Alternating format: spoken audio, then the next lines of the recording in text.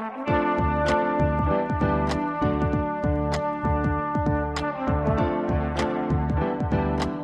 listening to the Co-Main Event Podcast. And now your hosts, Ben Folks and Chad Dundas.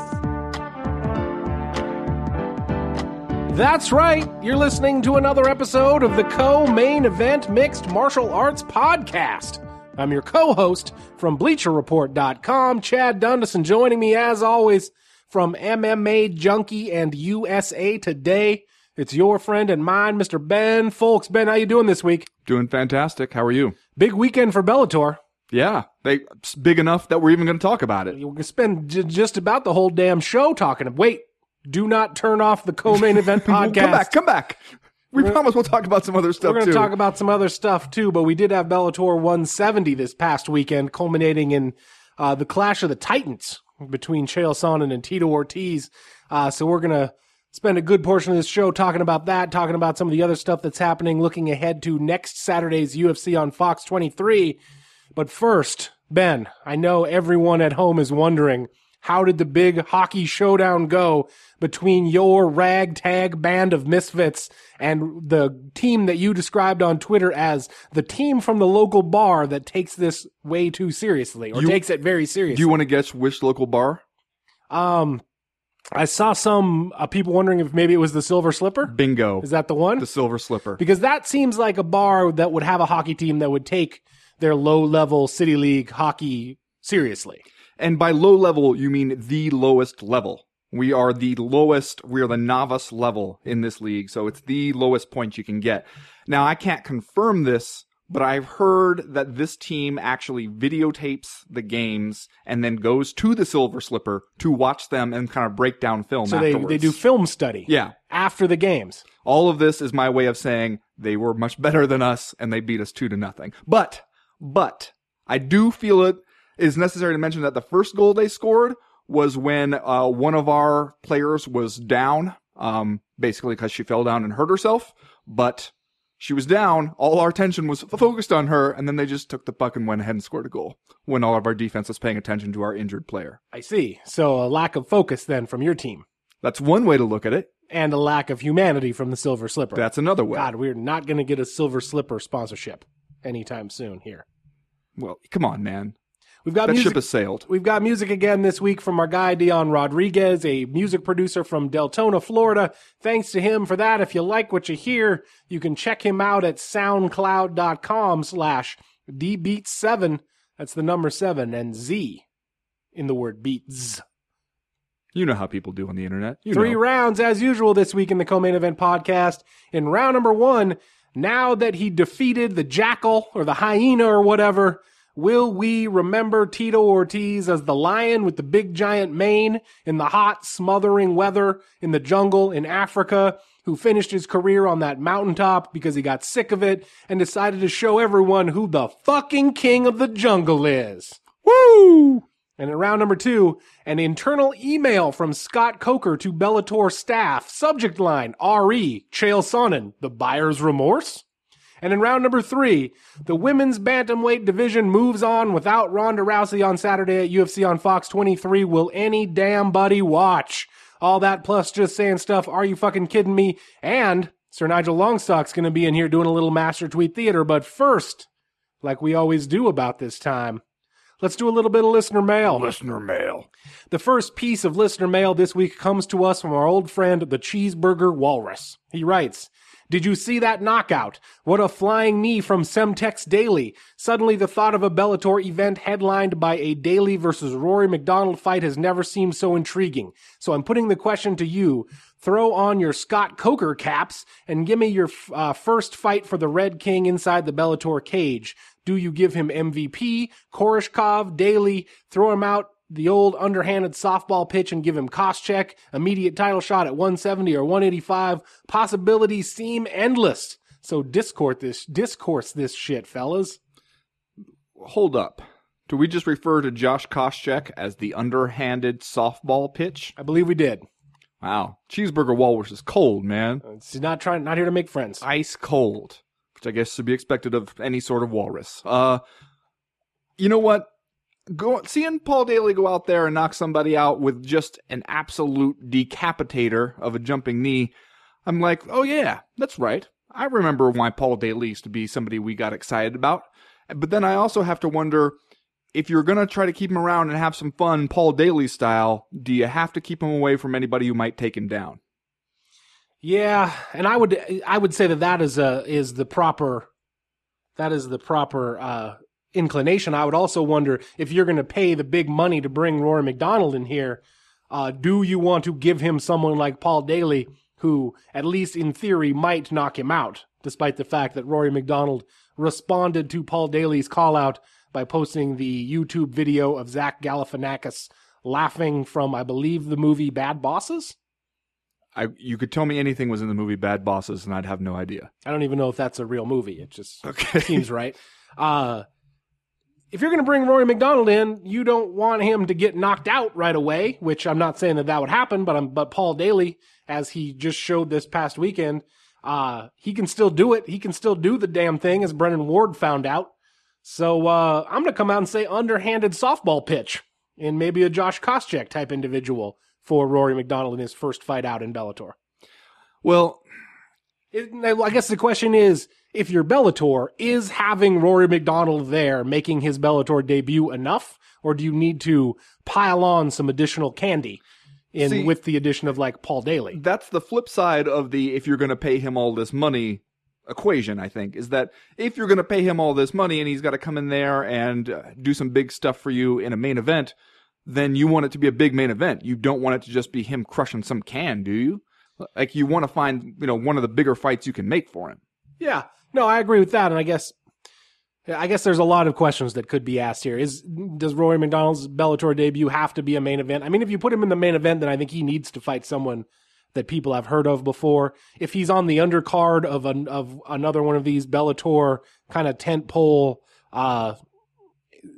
senior circuit just for fun matches, and you want to make Rory McDonald the co-main event, I think it would be okay if he crushes a can on the first time out, but I don't think that could be the number one selling point of a Bellator event. So a lot of questions up in the air right now about what Rory McDonald will do in Bellator. I was kind of surprised that they were, well, maybe not surprised, but this past week when I talked to Chael Sonnen and wrote a feature about him, just looking up the original Bellator press release from when they signed him and all of the different possibilities that they were throwing out there for Chael Sonnen. Like they were just going to deploy him in every single weight class they possibly could, and mentioning Rory McDonald at middleweight as a possible opponent for Chael Sonnen, which makes you feel like, I guess it's the correct inclination if you're Bellator, and that if you're going to bring these guys in, you just got to use them almost every single way you possibly can, regardless of weight class, matchup, what have you. God, I want no part of that. Chael Sonnen versus Rory McDonald middle. Not now. Yeah, it seemed like everything they were saying about Chael Sonnen seemed a lot cooler last weekend than it does now. That's for damn sure. The other guy they said they were going to have him fight was Fedor. See, but that's the thing. I am still just as interested in seeing him fight Fedor as I ever was. All right. Well, I mean, that's a discussion for later for Chael Sonnen, what Bellator, what his future is with Bellator. Anything else you wanted to say here about Rory McDonald come in, or about the Paul Daly knockout, like against Bellator wildman Brennan Ward? Are we to the point with Paul Daly where we feel like all is forgiven? Yeah. I mean, you're talking about for him... the thing that got him exiled from the UFC? Yeah, that thing. Punching Josh Koscheck after the bell? After the bell. That was almost 7 years ago at this point. And he has still expressed like the minimum amount of remorse for it. True enough. I don't know. Do you I'm just somewhat feel like willing to let bygones be bygones. Time has healed that wound for you, is what you're saying? Yeah. And in fact, I'm looking at Paul Daly's Sherdog page right now. I would have told you that I thought, wait, do you know this? How old is Paul Daly? 32. Oh, 33. You were very close. See, I would have said much older than that. I would have said like 36 or something. I was about ready to lump Paul Daly in with the rest of the old timers over there at Bellator, but it turns out still a relatively young man for at least another year or two. Especially among the Bellator ranks. That's right. He's a hot young prospect over there. Next question this week comes to us from Josh Montgomery, who writes, who was clamoring for Rampage versus King Mo 2? And do you guys even think Rampage can make 265 by then? Oh, ouch. Come on, Josh Montgomery. That's just throwing a little shade at the Bellator Cruiserweight champion, Rampage Jackson. The other point, though, I think is well made. Rampage versus King Mo 2, Ben. Apparently it's in the canon. We're ready to fire this thing off. From that one, I expect, as Jim Ross would say, a lot of excitement prior to the bell. Yeah, I think that's the right way to put it. But at the same time, man, what I noticed this past weekend when they hauled those two guys out for like a face off with each other near the ramp, like by the not even inside the cage. Like we're gonna do this face off like in the aisle on the way to the cage. I noticed that at this point, it doesn't even seem like King Mo and Rampage Jackson are that believably mad at each other. They both were out there just kind of like, yeah, okay, we're going to fight. We'll have some kind of nominal disagreement and then we'll settle it with fisticuffs. Yeah, I do feel like there's got to be better stuff you could have both those guys doing. I'm not sure I know exactly what it is, but I don't know. Can't you throw Rampage into that just all over the map sweepstakes of could Rampage fight Chael Sonnen? Could Rampage fight Fedor? Come on, let's have some fun over here. No, right, I agree with you. I was like, and before they announced this fight a couple of weeks ago, I found myself wondering, well, where was Rampage? He went through this big contract boondoggle with the UFC and Bellator and finally got remanded back to Bellator and has fought there a couple times, but it seemed like we hadn't heard anything from the guy in a while. I was wondering where he was, and it turns out he's just training hard to go up there and fight King Mo at heavyweight, is what we're going to do. I guess. I mean, whatever. King Mo's most recent heavyweight appearance did not work out for him. No, it did not. Which I expected Rampage to make more hay over, frankly. Maybe there's still time. Maybe that's what we're figuring here. I got all the time in the world. Next question this week comes to us from Devin Scott. He writes, so Francis Ngannou is scheduled to play punchy face with Andrei Arlovsky next Saturday in Denver, Colorado. Ngannou has been wrecking his opponents, which in my opinion has helped him surpass Derek Lewis as the most promising heavyweight prospect. Both these men are terrifying and exciting to watch. How do you see the career trajectory of these two top prospects in 2017? I assume by top prospects he means Lewis and Ngannou, not necessarily Andrei Arlovsky. That's how I read it, yeah. You know what? It was interesting. I think it was Patrick Wyman on Twitter was posting. He posted a GIF of one of Ngannou's first fights, maybe even his very first fight, which, it was not that long ago. Like he has not, I think it was like 2013 or something. He has not been doing MMA that long. And it was awful. Like just his technique was absolutely terrible. The punches he was throwing, just wide, wild, swinging punches. And to see him go from that to what we've seen in the UFC the last couple outings in just a few years, that really gives me more cause to be excited about him in the prospect sense. Like, how good could he get? How much growth could we see out of him? Yeah, as he only started fighting professionally in November of 2013, so just a shade more than 3 years in the professional MMA career of Francis Ngannou.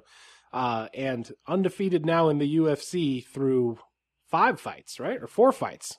And this fight against Arlovsky will be fight number 5 in the Octagon, which for a heavyweight, you might as well be 15-0 in the UFC. Well, yeah, and most recently showing off that he's got a little bit of a ground game if he has to show that. We've seen the power from him, obviously. Put him up against a guy like Arlovsky, it seems like you can really easily, it's heavyweight, so anybody can do absolutely fucking anything at any time. But in my crystal ball, I see him landing a kind of seemingly innocuous looking punch and Andrei Arlovsky falling down on this one. Yeah, and this will be Francis Ngannou's first real fight again. I don't know, do you want to consider Andrei Arlovsky top flight heavyweight competition at this point? I mean, it is the heavyweight division. I don't know that we have a choice but to include Andrei Arlovsky. What were we saying in the Toby Keith sense about BJ Penn maybe a couple weeks ago, that he's not as good as he once was, but he's as good once as he ever was? Yeah, see, Toby Keith side. I feel like Andrei Arlovsky kind of falls into that zone because we wrote him off too soon. a couple years ago. That I think he proved that with his kind of late comeback. But then, we also saw some of the limitations of where that comeback could go. In brief spurts, Andrei Arlovsky's still a dangerous man, but also can still be knocked out. Yeah, and, if you're going to say anything about the prospect status of Francis Ngannou at this point, it's that he hasn't necessarily fought guys that we could lump in with top-flight heavyweight competition, and that includes 1980s Miami private detective Curtis Blades, among others. But if you're asking us to compare and contrast Ngannou with Derek Lewis and what kind of prospects they both can be, at this point, I think you got to give the nod to Lewis just because he's fought a slightly higher level of opponent inside the UFC. Okay, fair enough. Next question this week comes to us from Wayne in North Idaho, our neighbor to the west. Hey. He writes, "Greetings, fellow denizens of the icy tundra that is the inland Northwest. Can we discuss fighter pay for a moment? I read the recent fighter payouts from Friday night's Bellator event. There's dudes on there still making $1,500 and $1,500. The UFC seems to get a lot of flack in regards to their fighter pay, and while I do understand that they are the industry leader and it would be only fair to serve a much larger piece of that dead president paper pie to the fighters, the lowest disclosed pay that I can remember seeing for UFC newbies in the past couple of years is $8,000 and $8,000.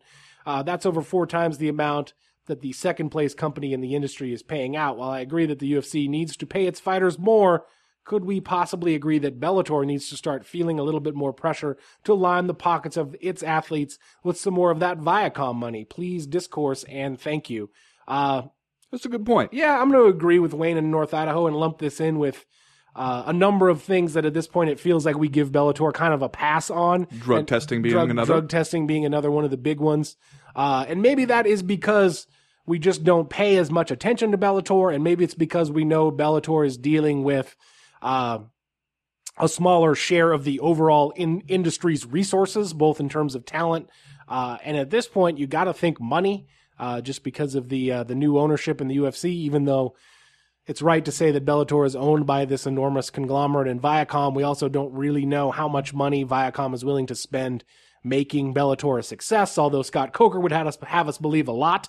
I just think like the populace at large, observers, let's just say, are willing to give Bellator a little bit more leeway in that department than it is the UFC. I think both because the UFC kind of sets the standard for the entire industry, and still enjoys a near monopoly over the sport. And Bellator is able to maybe enjoy a few perks by being the second largest MMA promoter in America rather than the first, the largest MMA promoter in America. Although if you ask them if they wanted to switch places, they probably would still do that. Do you think some of it is also that whether we consciously acknowledge it or not, we just don't want to see Bellator go away? We want to see it be able to keep surviving, stick around. Yeah, I mean, I think the American mixed martial arts industry is better when there's notable competition, and so it's good to have Bellator around. I would just think that that it's just a lack of scrutiny, really. It's the UFC takes up so much attention, leaves almost no room for a competitor in the marketplace to grab any news or make headlines. And that's kind of one of the things that was interesting about this Tito Ortiz, Chael Sonnen fight card, is that it went down on a night when there was no UFC this past weekend.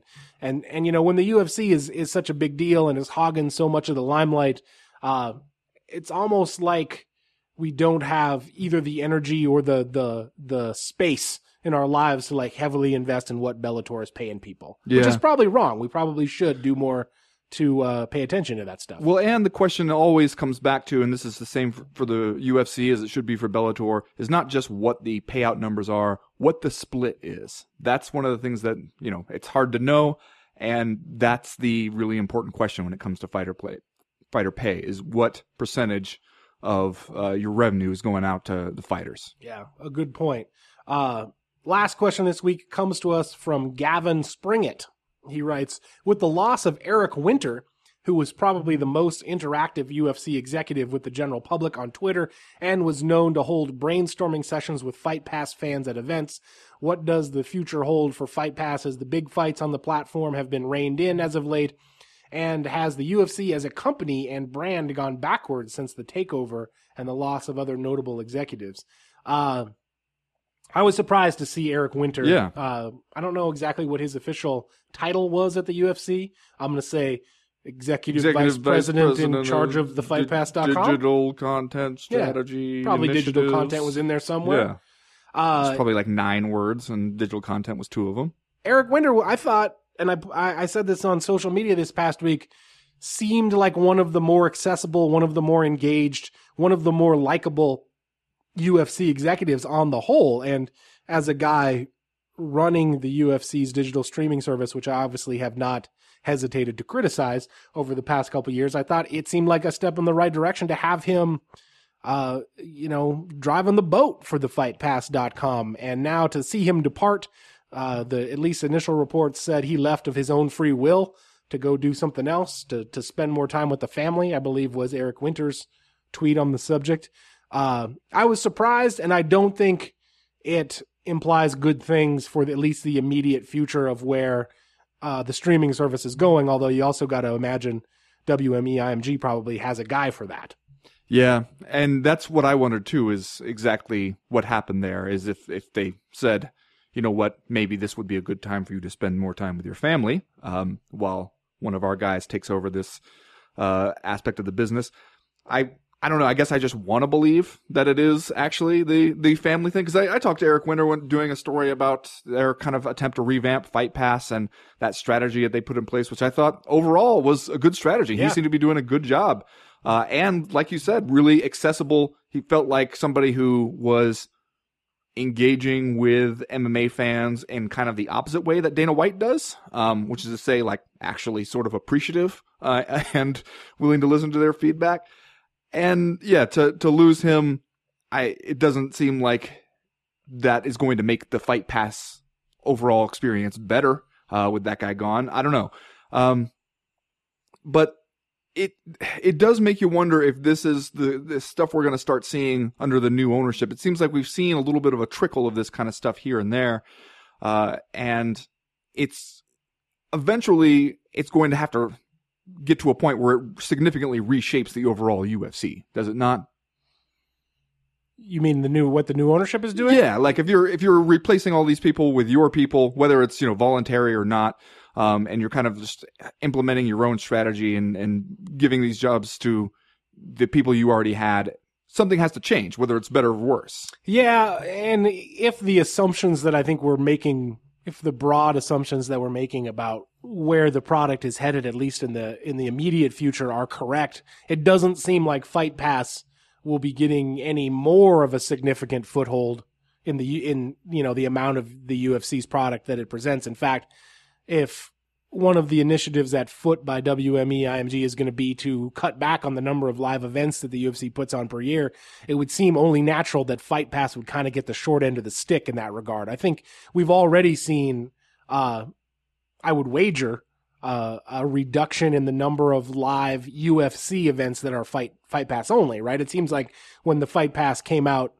a couple of years ago, there were several stream only events each year.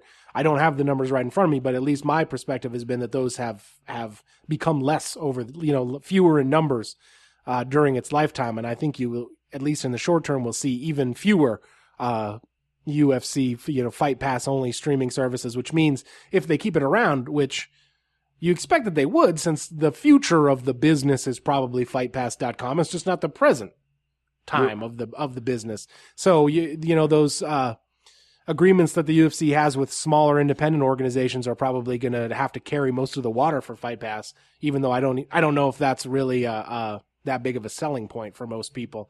But yeah, to lose Eric Winter seems like a setback, and while I continue to hold that the future of the streaming service is probably pretty bright, there are probably some rocky times ahead in the immediate future, I think. What do you think about Gavin Springett's overall question of has the UFC as a company and brand gone backward since the takeover and the loss of other notable executives? It's too soon to say. I think we're still in that period where WME IMG is kind of slowly restructuring it to meet what they think it ought to be. And one of the things that you saw popping up in that investor deck a lot was the suggestion that the Fertittas had been basically running a family business with the UFC, and that, like family businesses tend to do, it was a little bit bloated and was not as lean and efficient as it could be. And that was one of the things that they thought they could really maximize their money on, was, coming in there as real experts and trimming it down and making it run a little more efficiently.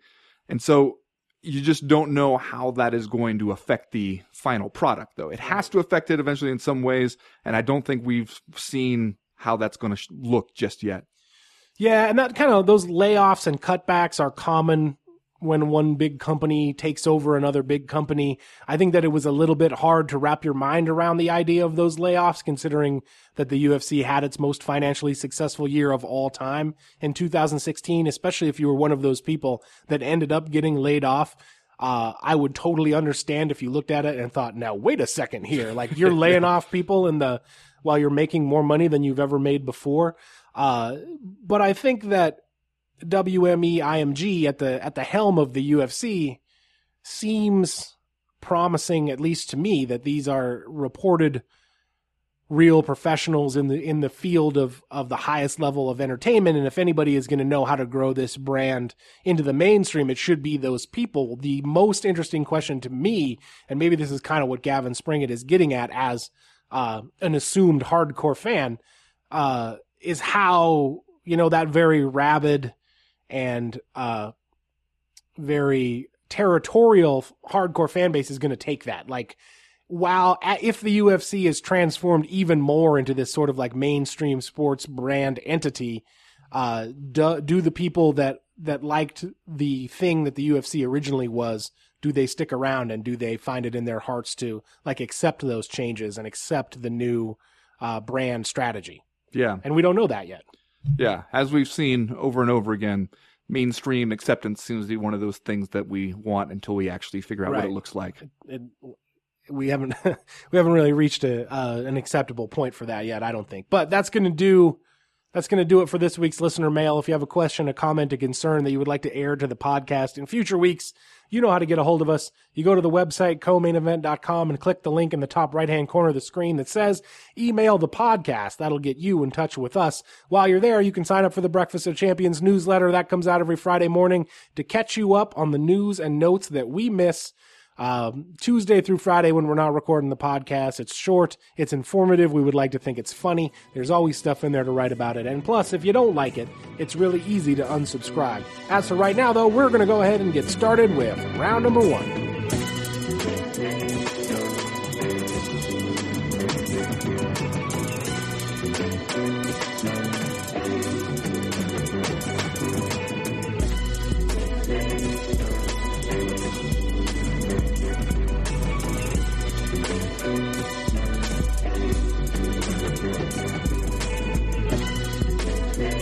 Well, Ben, the 20-year, 32-fight career of Jacob Christopher Tito Ortiz wrapped up this past weekend at Bellator 170 with a win over Chael Sonnen by first-round submission.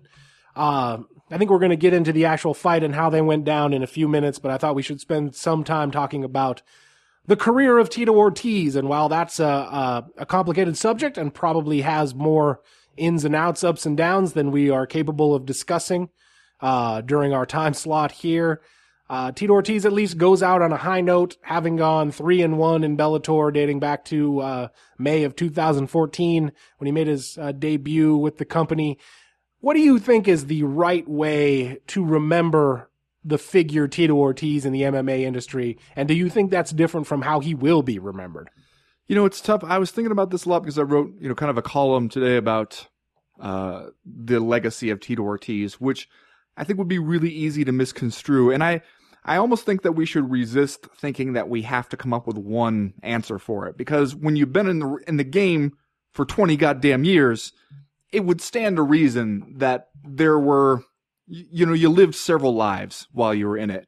And I think, one of the things that was really striking to me when I kind of just sat back and looked at his record was that, if you were a relatively new fan, like maybe you've been watching MMA and really following it closely for the last 3 or 4 years, you would kind of be baffled, I think, by Tito Ortiz and by his enduring popularity, and fame. Because for like 10 years, he has been on a kind of a rocky run. Yeah.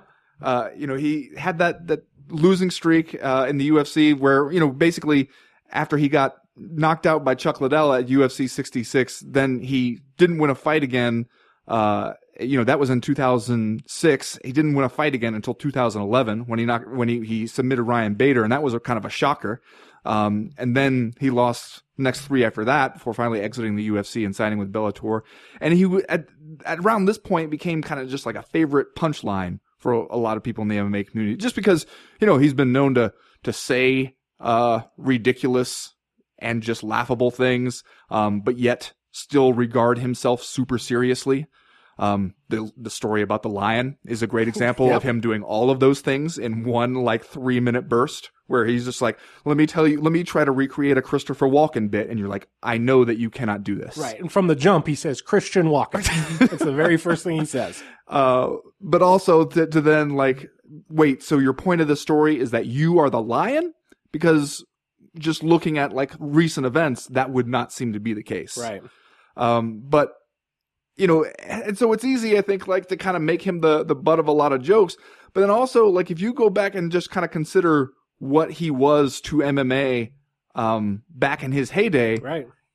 You can't lose sight of that. He was one of the first stars, and he became an MMA star when there was no such thing as an MMA star. Yeah. And not only was he one of the first real American mixed martial arts stars, he was arguably the most important American mixed martial arts star because in his heyday, I think you would say, starting in the year 2000, I guess, when he goes out and beats Vanderlei Silva at UFC 25, and then I would say all the way up until 2006 when he loses to Chuck Liddell. I would consider the second time he loses to Chuck Liddell. I would consider that Tito Ortiz's heyday. And for a lot of those years, the UFC was in a really rocky place, both financially and in the culture, where it was under fire from politicians. It had been kicked off.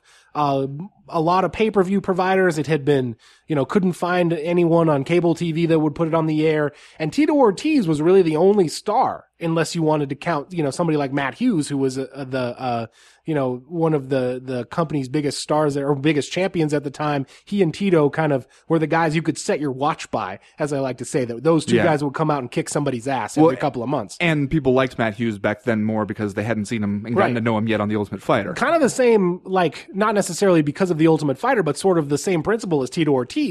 When the media exposure was less and when you judged them more by what they were able to put forth in the cage, all we knew was that Matt Hughes would come out and beat the shit out of someone. All we knew is that Tito Ortiz would come out and beat the shit out of someone, and that Tito Ortiz would do it with a little bit more flash and a little bit more sizzle than we were used to seeing from guys at that time. You put on a t-shirt afterwards that he had made at the mall. Yeah, he would put on a snarky t-shirt after it.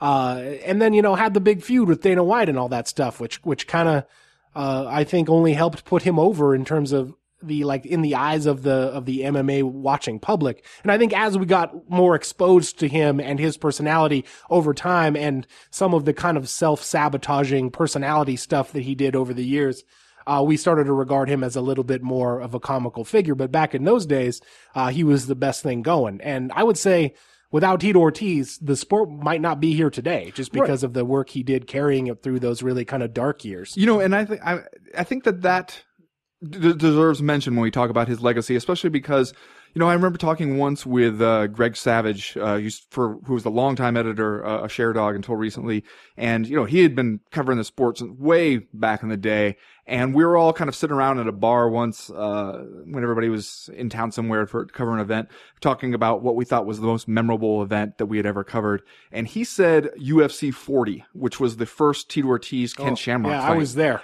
And I remember being like, "Oh, come on, man," and him saying, "You know what? No, that one was the first one where it really felt like something." And and it's still that one, at least according to Wikipedia, did 99,000 pay-per-view buys. still was pretty small. But I remember ordering that one in college, being like, that was one where it was like I could actually convince my roommates to pitch in on a UFC pay-per-view and not have to wait until I could get the VHS tape weeks afterwards. It was the only one that I ever recall them like being like, okay, Ken Shamrock, I heard of him. Tito Ortiz, I've heard you talk about him. So like, yeah, we'll buy this one.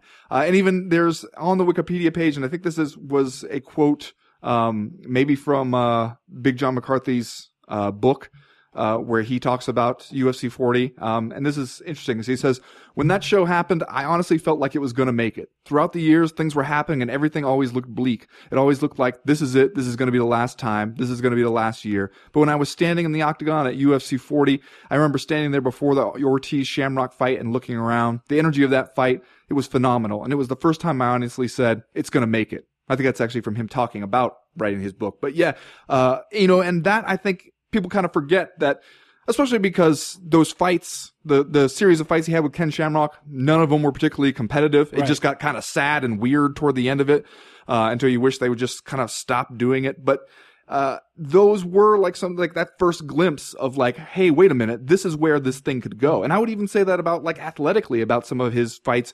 that style of ground and pound that he pioneered, or not even necessarily pioneered, but like refined. And that, I remember watching his fight at UFC 22 with Frank Shamrock, which he lost.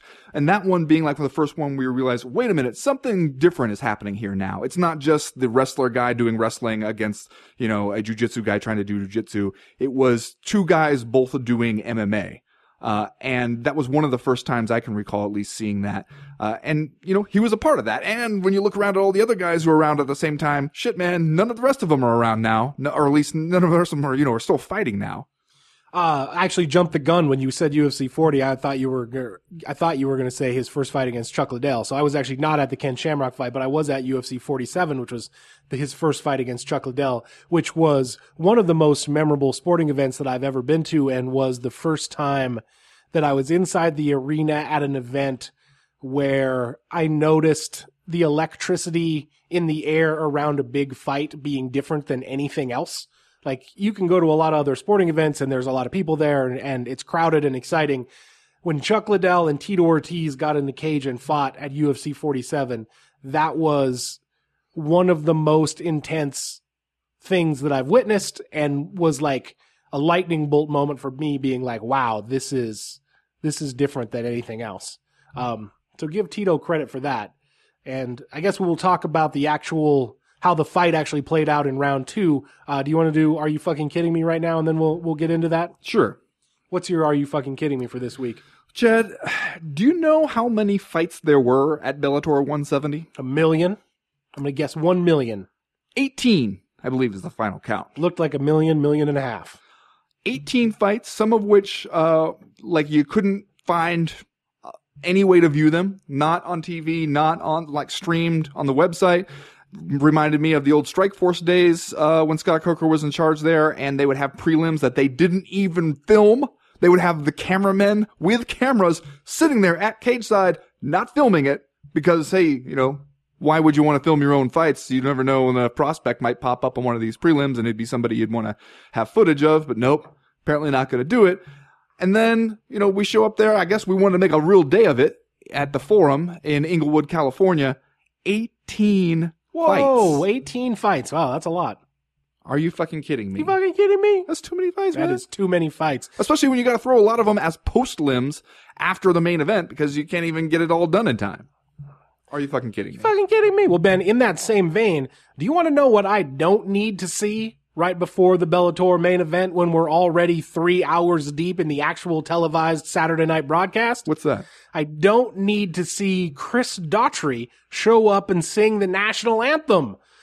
I mean, I suppose if Bellator wants to play the national anthem before the fighting event starts, which is how we typically do it at sporting events in this nation, I guess, man, go for it. But you put Daughtry out there when it's already 10 o'clock in the one true time zone and we've been watching this thing since 7, feels unnecessary to me. It feels like you're taunting me.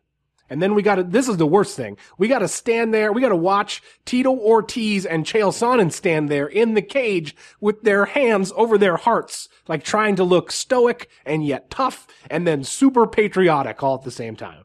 Are you fucking kidding me? Fucking kidding me? You know what this is, though? This is just a disgusting lack of patriotism on Chad Dundas' part. We're going to get a lot of emails. Oh, I imagine. A lot of emails. I imagine we will. Do it before the event, like we do at sporting events. But there's 18 fights. You can do it before the event. You got to do it at like 11 o'clock in the morning. That's better. That's better. It'd be like if they came out and sang the national anthem before the Patriots' final drive in the fourth quarter. Like, come on, man. Anyway, that's going to do it for round number 1. We'll be right back with round number 2.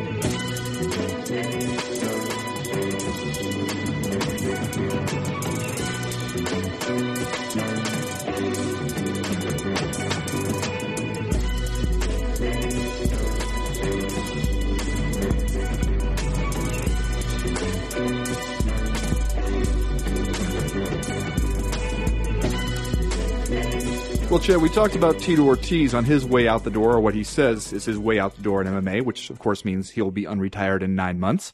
But now let's flip it around a little bit, talk about this actual fight, and talk about your guy, Chael Patrick Sonnen. Now, he goes out there, he did some of his normal trash talking before this fight, and that has to include a shot at Jenna Jameson, even though, Tito pointed out they were never married. And that relationship is now over. But, of course, it's low-hanging fruit for a guy who does his trash talk the way Chael Sonnen does. But it all seemed a little bit half-hearted. Like we talked about before this fight, he didn't have anything to sell us here. And the lack of enthusiasm for some of his pre-fight antics kind of reflected that. Then he goes out there and he gets submitted in the first round. He's got people crying out that it was a fix. What are we supposed to make of what's going on now with Chael Sonnen over there in Bellator? It was a very weird guy. I talked to Chael last week after we did the podcast, but before the event for a feature story that I wrote for Bleacher Report. And it was just like you said, and just like we talked about on the show last week, it seemed like his first press tour for Bellator was kind of strange. He did turn it up, I would say, for the pre-fight press conference. When those guys both finally got on the stage across from each other. But before that, it was a little bit flat, and it felt like the stuff Tito Ortiz was doing, which essentially he only has one gear when it comes to selling fights, wasn't really meshing with the way that Chael was trying to sell the fight. And when I talked to him, it was weird. He seemed like he didn't want to talk about his departure from the UFC. There were a lot of questions that I asked him where he would only say a couple of sentences and then just stop. And the silence would kind of stretch on, and you could tell, okay, he doesn't want to talk about that, even though I asked him a few questions about it. But then I would ask him a question where you could tell he had something prepared for it, and the old Chael, it was like lighting a firecracker. He would come out with his, paragraph-long let me tell you something, Chad Dundas. Yeah, exactly. And it was like, okay, well, he's still doing the Chael thing every now and then, but by turns, but in flashes, it kind of seems like he's going through the motions here. So then to see him go out on Saturday night and actually seemingly go through the motions in the fight, was kind of startling, even though I don't think it was a fix. I don't think that there's any reason to believe it was a fix. I don't think there's any real evidence that it was a fix. It makes you wonder exactly what Bellator bought here with Chael Sonnen, because as we said earlier in the show, it seems like the company has big plans for him in a number of different capacities, and whether or not he's going to be up for that, I think, is the big question now. Yeah, well, and if we can talk a little bit about the fix accusation. I mean, I guess, for one thing, I think MMA fans are way too eager to call stuff a fix, just generally. I get how maybe some aspects of this looked weird if you didn't know what is or what could be happening in a fight like that. He's going for an anaconda choke, but you can tell that he's not happy with the grip. He doesn't think he really has it the way he wants it, and so he bails on it. And people saying Tito Ortiz just repositioning his hand on the mat is him tapping, which by the way reminded me when I was doing my Tito Ortiz research, I went back and watched his UFC debut, his second fight that night with Guy Mezger, where a very similar thing happens. And I gotta admit, Tito Ortiz got screwed against Guy Mezger. He's kneeing him in the head. Guy Mezger does the same thing where he's reaching out, trying to position, and they felt like Tito's corner freaks out that he taps. But then when he gets Chael Sonnen's back and he's off to the side on that choke, and looking at it, I was thinking to myself, he's not going to be able to finish that. But when you watch that, his head changes colors. Yeah, he's crushing the shit out of his jaw. It's not even just the jaw. He's clearly cutting off the blood flow. Because, Chael Sonnen, a pale Pacific Northwest dude, just like the two dudes sitting at this table right now. His head is purple by the time he finally taps that choke. Yeah, and you can if there's one thing that we can say about Tito Ortiz, that dude is super strong. Like that's one of the things he's got going for him. I feel like people also forget that this is how Chael Sonnen loses fights. Yeah. Like he loses fights by submission, and he loses fights in situations where spectators look at it and think, wow, could he have gotten out of that? Could he have powered through that? Because if you go back to before this current kind of down stretch that he's on, which by the way is starting to look super Tito Ortiz-esque now that he is 1-4 dating back to 2012. But if you just start with UFC 117 in 2010, when he lost by late triangle armbar to Anderson Silva, obviously in the fight of the year, that Chael had been winning right up till, 3 minutes and 10 seconds left in the final round. And you scroll back through his career, which started in, really started in earnest in 2002, but his first fight was 1997. Like 8 of his 11 losses to that point are submissions. This is how Chael wins or loses fights. This is the guy he's always been. He's always been the wrestler who at his very best could take down anybody in the sport with a double leg, but then was susceptible to getting tapped out once he was there. So I look at this fight and I see 2 older guys, both of them probably past their primes in mixed martial arts. And I see a guy who was coming off a 3-year absence, a guy who was fighting up a weight class, a guy who was fighting for the first time in God knows how long without the gear. And he got beat. He had a poor performance and he got beat. I don't think it was a fix, but I do think it makes you wonder what now for Chael Sonnen. My personal opinion is they can still put him in the cage with Wanderlei Silva this summer, and the lead up will be so crazy insane that we won't care by the time the fight happens that he lost to Tito Ortiz. We will. Because we will already have been through months and months of grainy black and white videos recorded in Wanderlei's basement. And I almost guarantee you that Chael will not be as apathetic leading up to the Tito Ortiz fight as he will for the Wanderlei Silva fight. Think he'll kick it up a notch? Those two guys will make beautiful promotional music for each other prior to the bell, and then all bets are off. But yeah, man, I think you can still throw him out there against those guys. But Ben, do you think there's buyer's remorse at this point for Bellator and Chael, considering that they were talking about having him fight Fedor, talking about having him fight Rory McDonald? What do you do with this guy, and did you ultimately pay him too much? I think if you're Bellator, what you're paying for at this point, especially with a lot of these older guys that you're going to put on your seniors tour, basically, a lot of the UFC leftovers, you're paying for the attention that they bring. You're not necessarily paying for a first-rate athletic performance. That was true of Tito Ortiz. I think, it's been true with Rampage Jackson. I think it's going to be true with Chael Sonnen. And I think the fact that we are spending 2 rounds on this podcast talking about Bellator, which we almost never do, right. The fact that was the dominant story in the MMA world coming out of this weekend shows you that worked. Obviously a lot of that is Tito Ortiz and his retirement fight and all that, but a lot of it too is Chael Sonnen. It might help if you could get him to work a little harder to promote the fight for you, but he's still, just by being there and by tossing out those occasional Chael Sonnen quips, he's doing what you wanted him to do there, and he's bringing the attention that you need him to bring. The question for me for Bellator is always, how is that a path forward? Because you need to get us to show up for some of these guys and see something else while we're there that's going to keep us, because those guys you can't keep doing that forever. You can't just keep, paying big money for old dudes to come in and do old guy stuff to each other. It's fun and everything for a little while, but eventually you need some homegrown talent, and you need to be able to showcase it on the same events. So, but I don't think that you necessarily have too much buyer's remorse if you're Bellator here, because what were you expecting? What kind of athletic performance were you expecting from 39-year-old Chael Sonnen and 42-year-old Tito Ortiz? Yeah, fair point. And I think if you're Bellator and you've got Chael, maybe you're just hoping you can get a couple years out of him. He's 39 now. If you can put together a handful of fights, where does that leave you? As you asked, I have no idea, but I think if you're Bellator, you're probably taking a wait and see approach to almost everything at this point. And if you can get a handful of popular main event fights out of Chael Sonnen, you've probably gotten your money's worth. It'll be interesting to see what the ratings are on this when they do come out, running unopposed on a Saturday night when there is no UFC.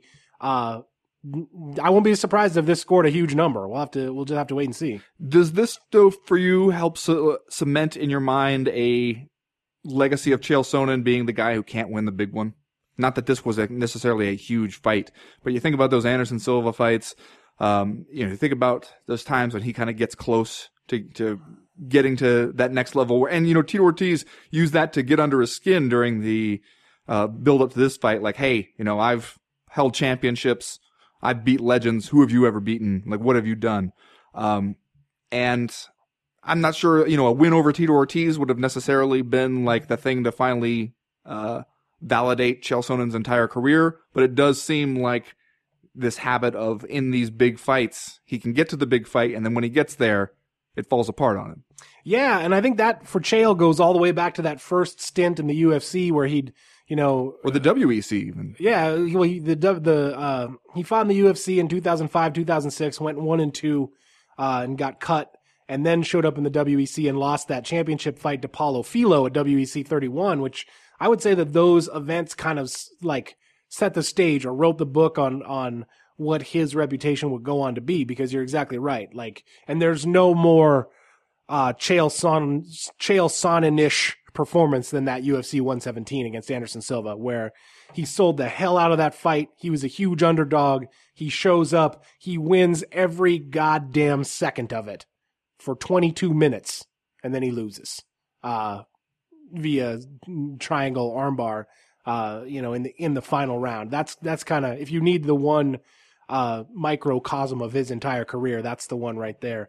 And even though this Tito Ortiz fight wasn't for a championship or anything like that, like we talked about last week, he retold the story about promising his dad that he would beat Tito Ortiz and become the world champion. So him going out with this really lackluster performance and losing to Tito Ortiz does seem very much in keeping with what we think or what we thought about him. That said, when he showed up at the press, first of all, he did again what we expect from him, showing up at the press conference and being, the exact opposite of how he usually is before a fight. The humble and I'm just here to compete and be the best competitor that I can be kind of persona.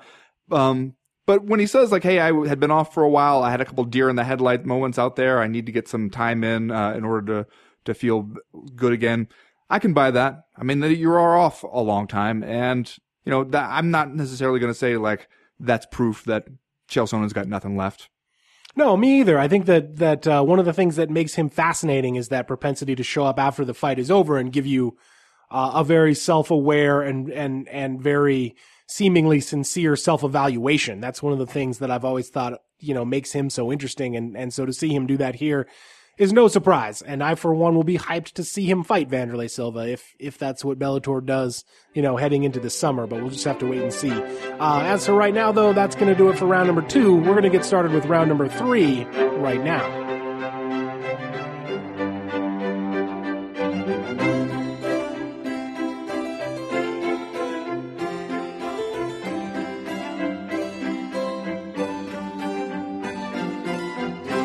Well, it's that time again. We welcome back to the show friend of the podcast and noted theatricalist, Sir Nigel Longstock. Sir Nigel, how are you? Good day to you, sir. I am youthful and vibrant. Neither of those things is true. Those are alternative facts. I can tell you that from looking here. Well, I'm living an alternative lifestyle, sir. That you are. So I guess you bring us a theme. Yes, sir, I do. The theme is raw and unedited. Okay, I mean, I guess that can't possibly be wrong, right? As opposed to the fully edited tweets that normally find their way into this segment. Or the well-cooked tweets. I guess you picked a good one here. I hear skepticism in your voice, but these tweets are especially raw and totally unedited. Well, I guess we'll all have to be our own independent judge of that. Yes, let us begin. First of all, a message from our sponsor. Of course. I've been hearing a lot of talk on Twitter lately about something called Space Cowboy cigarettes. This is just a reminder that Master Tweet Theater is sponsored by Cowboy Astronaut cigarettes, the cigarette that is definitely not for kids. Space Cowboys are the cigarette for stupid babies. Are you a baby or a Chinese person? Then you'll love the uninspected taste of Space Cowboys, the cigarette that is no more than 40% cat hair. Maybe you can hide some in your treehouse or daycare center while adults enjoy the rich, mature taste of authentic cowboy astronauts. Cowboy astronaut cigarettes. Accept no substitutes, baby. I'm not even really sure which product that was an endorsement for. Cowboy astronaut cigarettes. If you say so. They're delicious. All right. Tweet the first. Coming up next, Grisham MMA is the new announcer at UFC. Better not fuck my name up, or I'll fuck you up, Grisham. So, okay, somebody has decided to welcome new UFC employee Todd Grisham by threatening him. Yeah, this seems believable. This seems like a standard way to do things these days on the internet. Do you have any guesses as to who might care that much about the pronunciation of their name? Which I guess makes us wonder, is this somebody who has dealt with their name getting fucked up too often under the old regime? Well, see, that's my question. Whose name is difficult to pronounce? I mean, almost everyone in this sport. I would say Joanna Jędrzejczyk, but she's just way too good-natured for something like this.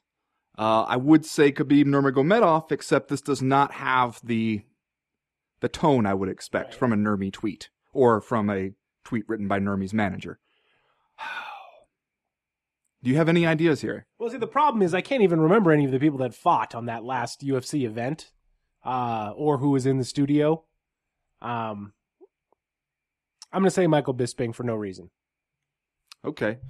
I'm going to say Jessica I. Both fine guesses, both grounded in a mixture of solid deduction and despair, and both wrong. It is Ben Rothwell.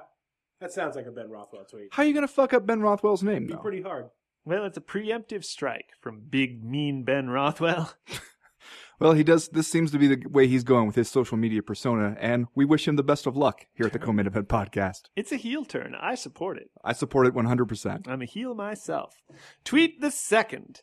So I flew into Mexico City and they quote-unquote lost our bags. They delivered them to us this morning and realized that customs stole all my hats. Angry face. All his or her hats. Yeah. That means multiple hats were part of the suitcase there. I'm guessing Joe Benavidez. He's a hat guy. Yeah, he's a hat wearer. This is not right, but I will just say the man with the hat. Chuck Mindenhall. Okay, that's just fun. Both fine guesses, both frequently seen in hats, and both wrong. It is Cub Swanson. Really? Oh, well, he brings he's got that line of hats. Of course. Merchandising. God damn it. Gotta bring him with you to Mexico. And customs can't keep their hands off those hats. No, they're like me gusta hats. Jesus Christ. That's Spanish. Move on. Tweet the third.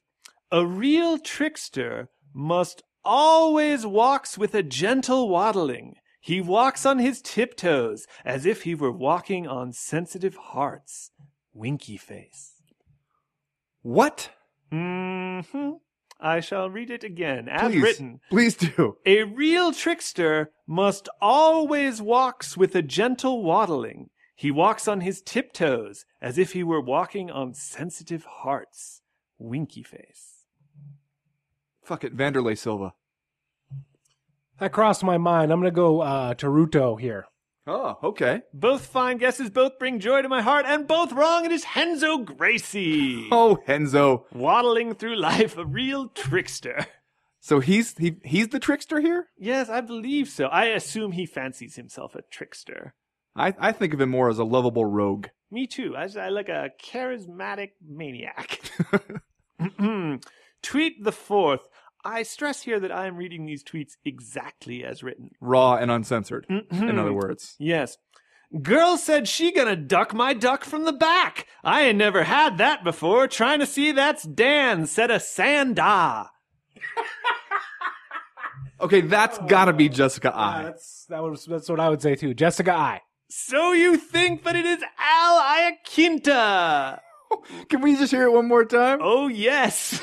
Girl said she gonna duck my duck from the back. I ain't never had that before. Trying to see that's Dan, said a Sanda. What time was this tweet sent? Was it like 3 a.m.? It was. I want to offer a big thanks to Twitter's own Mr. JM for taking a screenshot of this one because it disappeared quickly. 2 minutes, maybe. This tweet was out there. Is this perhaps intended as a direct message? It seems possible.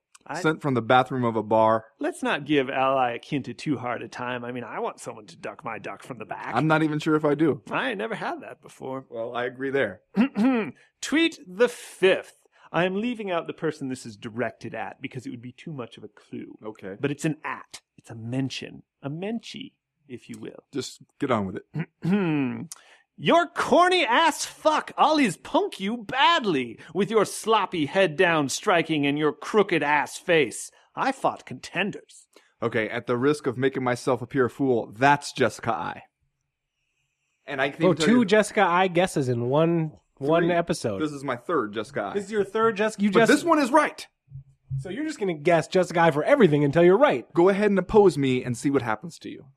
Can I hear it one more time? Oh, yes. At, name redacted, your corny ass fuck all is punk you badly with your sloppy head down striking and your crooked ass face. I fought contenders. Oh boy, that does sound like Jessica I. Am I allowed to say Jessica I as well? Get on the train if you want on. Jessica I. Leaving. Check the station. It is Jessica I once again mangling the English language like she mangles some of her opponents. Intended for Lauren Murphy, who seemed to have started a Twitter feud with Jessica I in the hopes of getting a bout, which, after seeing their back and forth on Twitter, I think we all know everyone in the Co-Main Event podcast universe will gladly #watch. #would watch. I pronounce the L in wood, by the way. #would. Of course you do.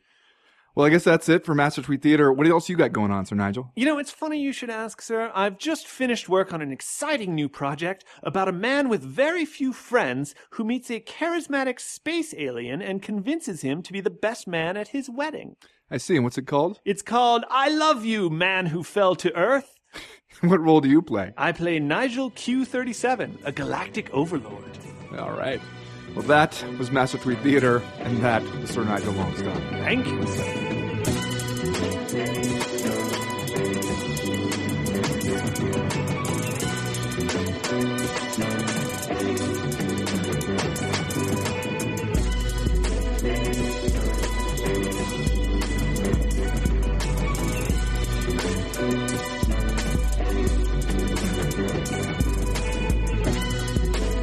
Well, Ben, this Saturday night on Big Fox, it's UFC on Fox 23, coming to you live from where it all started, Denver, Colorado, for the UFC. As we talked about earlier in the show, you got Francis Ngannou and Andrei Arlovsky on here, and you know what shapes up really as a pretty fun fight card. I think just looking at it, hardcore fans will see that Donald Cerrone versus Jorge Masvidal welterweight fight as the co-main event. And strap on their bibs and start sharpening their knives because they'll be ready to dig into that. The main event, however, is kind of a stumper for me. I think you find out about Juliana Pena versus Valentina Shevchenko in an ostensible women's bantamweight title eliminator, and you think, oh, okay, cool fight. Then you find out it's the main event, and you think, what? What indeed? That's kind of a strange one, right? Yeah. Especially if I'm Donald Cerrone, the guy who's been putting in work for a long time, just showing up night after goddamn night for the UFC, putting on awesome performances where I'm pulling off just perfect video game combinations to put people away. And then you call me up and you tell me, all right, we want you to come down to Denver. Hometown, baby. There you go. Everybody's going to be out there supporting you on Big Fox. And then you say, all right, it's finally time. I got some main event love. And they say, oh no, that's for Valentina Shevchenko and Juliana Pena. Yeah, if you're Donald Cerrone, maybe that is a little bit of a concerning situation for you. Maybe you chalk it up to that conference call you were on a few months back where you might have stepped on some toes. I don't know. But I think you could look at it as a good sign for the UFC trying to promote some of these women's bantamweight fighters that aren't named Ronda Rousey and haven't necessarily gotten the main event shine that she did when she was the champion. And here you have a situation where it seems like the women's 135-pound division now moves forward without Ronda Rousey in a more or less permanent basis, even though we don't know whether or not she will ultimately return. But as I think I've said on the show before, during the time that she was out between the Holly Holm knockout and the loss to Amanda Nunes, the question was, when is Ronda going to come back? Is she going to come back? And when she does, how will she look? Well, now we know the answer to that question, and now she's gone again. So this time around, it feels a little bit more final. So I think that you could take this as a positive development to see Valentina Shevchenko and Juliana Pena as the main event here. We've talked about Juliana Pena as a potential star in this division for a while. And even though this isn't the flashiest matchup out there, I think having this women's 135-pound fight at the main event of what is assumedly one of the UFC's highest profile fight cards early in the year here, maybe is something we can take heart in, that the UFC is not just going to abandon this division. Yeah. But then it makes you wonder, like, are we basically just in star search mode? And it also makes you wonder, is Fox over there saying, like, hey, we think that the women's division stuff has done pretty well for us. What else you got? And then the UFC says Valentina Shevchenko and Juliana Pena, and maybe people at Fox either don't know or don't have enough of the pull to be able to say, yeah, we had something else. Like, do you have another Paige Van Zandt? Because that's really what we are into. I don't know. I mean, maybe the hope here is that one of these two, I would think the UFC might be more interested in Juliana Pena for this, but like could kind of be the next breakout star with, maybe getting herself out there, self-promoting with a little trash talk, building herself up, go out there, get a good performance under her belt in front of a lot of people on network TV, and who knows, maybe you build some momentum there going on. And it is, like, overall, like, when you look at the entire fight card, it is kind of sneaky good. And you look at that main card especially, and you just think, like, all right, well, like, obviously, you got Francis Ngannou, Andrei Arlovsky, Cerrone and Masvidal. Alex Caceres is always a fun guy to watch. Like, I'm going to sit down for this one. So why wouldn't I sit down all the way through to the main event? Yeah, and if you're Juliana Pena, you're 27 years old. You're an up-and-comer in this division. The thing that you just need to be at this point is available, right?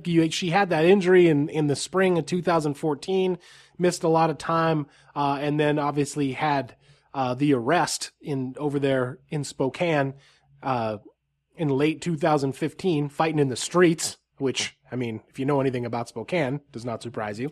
Well, and I mean, if you're like, it's not really going to be like the same kind of a knock on her PR wise as it would be if it were like, Chuck Liddell out there fighting in the streets. No, sure. You hear Julie Pena's out there in the streets of Spokane, kicking motherfuckers.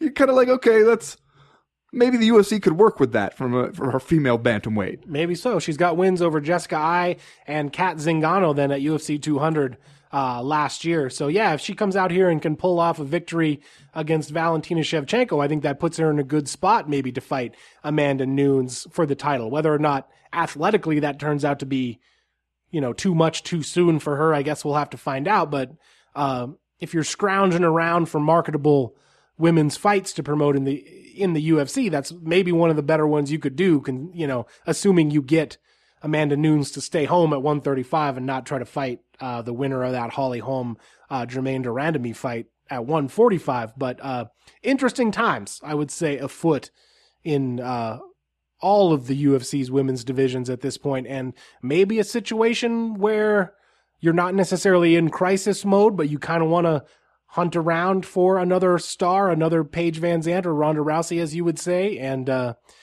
again, just as I said about that Bellator fight, being interested in seeing what happens when the ratings come out, I think this UFC on Fox show will be interesting to see, if it can pull a halfway decent number with a main event between two people probably very few spectators have heard of, and what looks like a fun fight card for hardcore fans, but without a lot of mainstream crossover. But on that weekend, that off weekend between the last week of the NFL playoffs and the Super Bowl. Right, yeah. What else are you going to do, sports fans? A good time slot, just in the same way Bellator 170 had a good time slot. Which one of these things are you most interested in seeing? What's the thing that Ben Fowlkes picks out and says, that's my jam?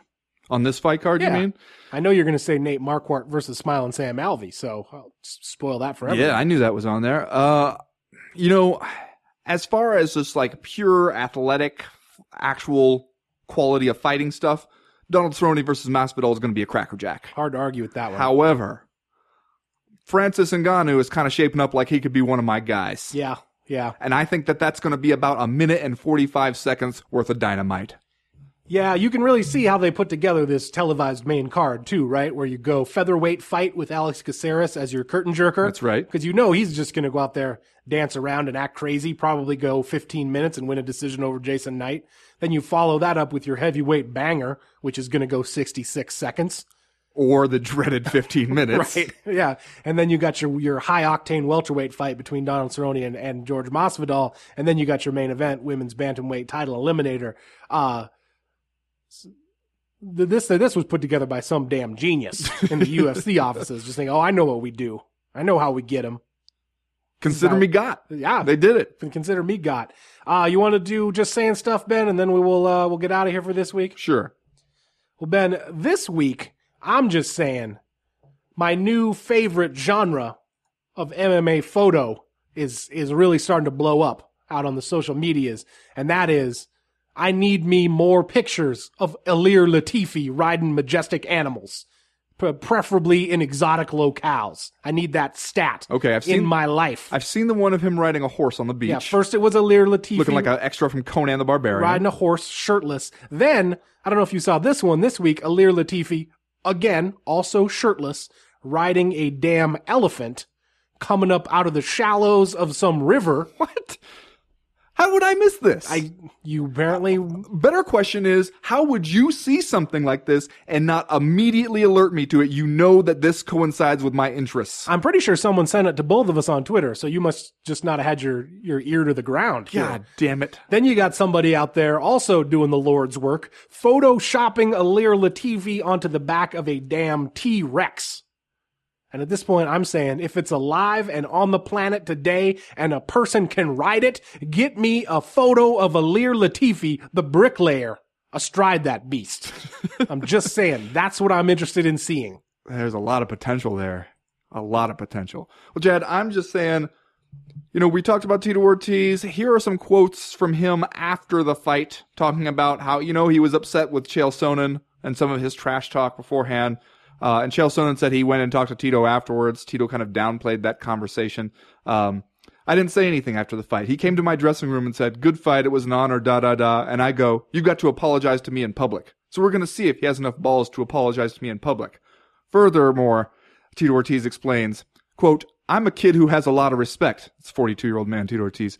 "I believe in respect. Talking about another person's family is something wrong to do, and for what he did, that's just the wrong thing to do. That's always my 3 rules of shit talking. You don't talk about a person's family, you don't talk about a person's country, and you don't lie about a person. He did all 3 of those things, and the big man upstairs took care of it.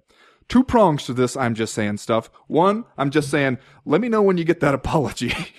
or what? Like you guys won't be friends? I'm sure that was just break Chael Sonnen's heart. Just saying stuff, part 2, good to see Tito Ortiz is going to end it the way he did it his whole career. He's going to go out with a weird quote about how he's a kid who has a lot of respect, about how you don't talk about a person's family, country, and you don't lie about them. Also, the big man upstairs took care of it. So basically, Chael Sonnen was judged by God. Yes. And found wanting. I believe it. And his punishment for this was a submission loss to Tito Ortiz. I'm just saying, how are we just finding out about Tito Ortiz's 3 golden rules of trash talk now, as he walks away? He didn't want to give it up I guess where that's anybody true, could just yeah. take advantage of Now it. that it's over for him, he doesn't mind if people know the secrets. Yeah. Anyway, that's going to do it for this week's co-main event podcast. We will be back next week to break down all the stuff that happens at UFC on Fox 23, Shevchenko versus Pena. And then we will look ahead to the UFC Fight Night featuring Dennis Bermudez versus the return of the Korean Zombie, Chan Sung Jung. So that'll be exciting for everyone. As for right now, we are done. We are through. We are out. The other thing about you don't talk about a person's country, they're from the same country. What did he say? What did Chael Sonnen say about the United States of America? I see now. The thing that struck me immediately was that if we look back at the career of Tito Ortiz, I would assume we're going to find multiple instances of him breaking his own 3 golden rules of trash talk, right? He must have said something disparaging about Brazil at some point. Or lied. Never lied about. Isn't the point of trash talking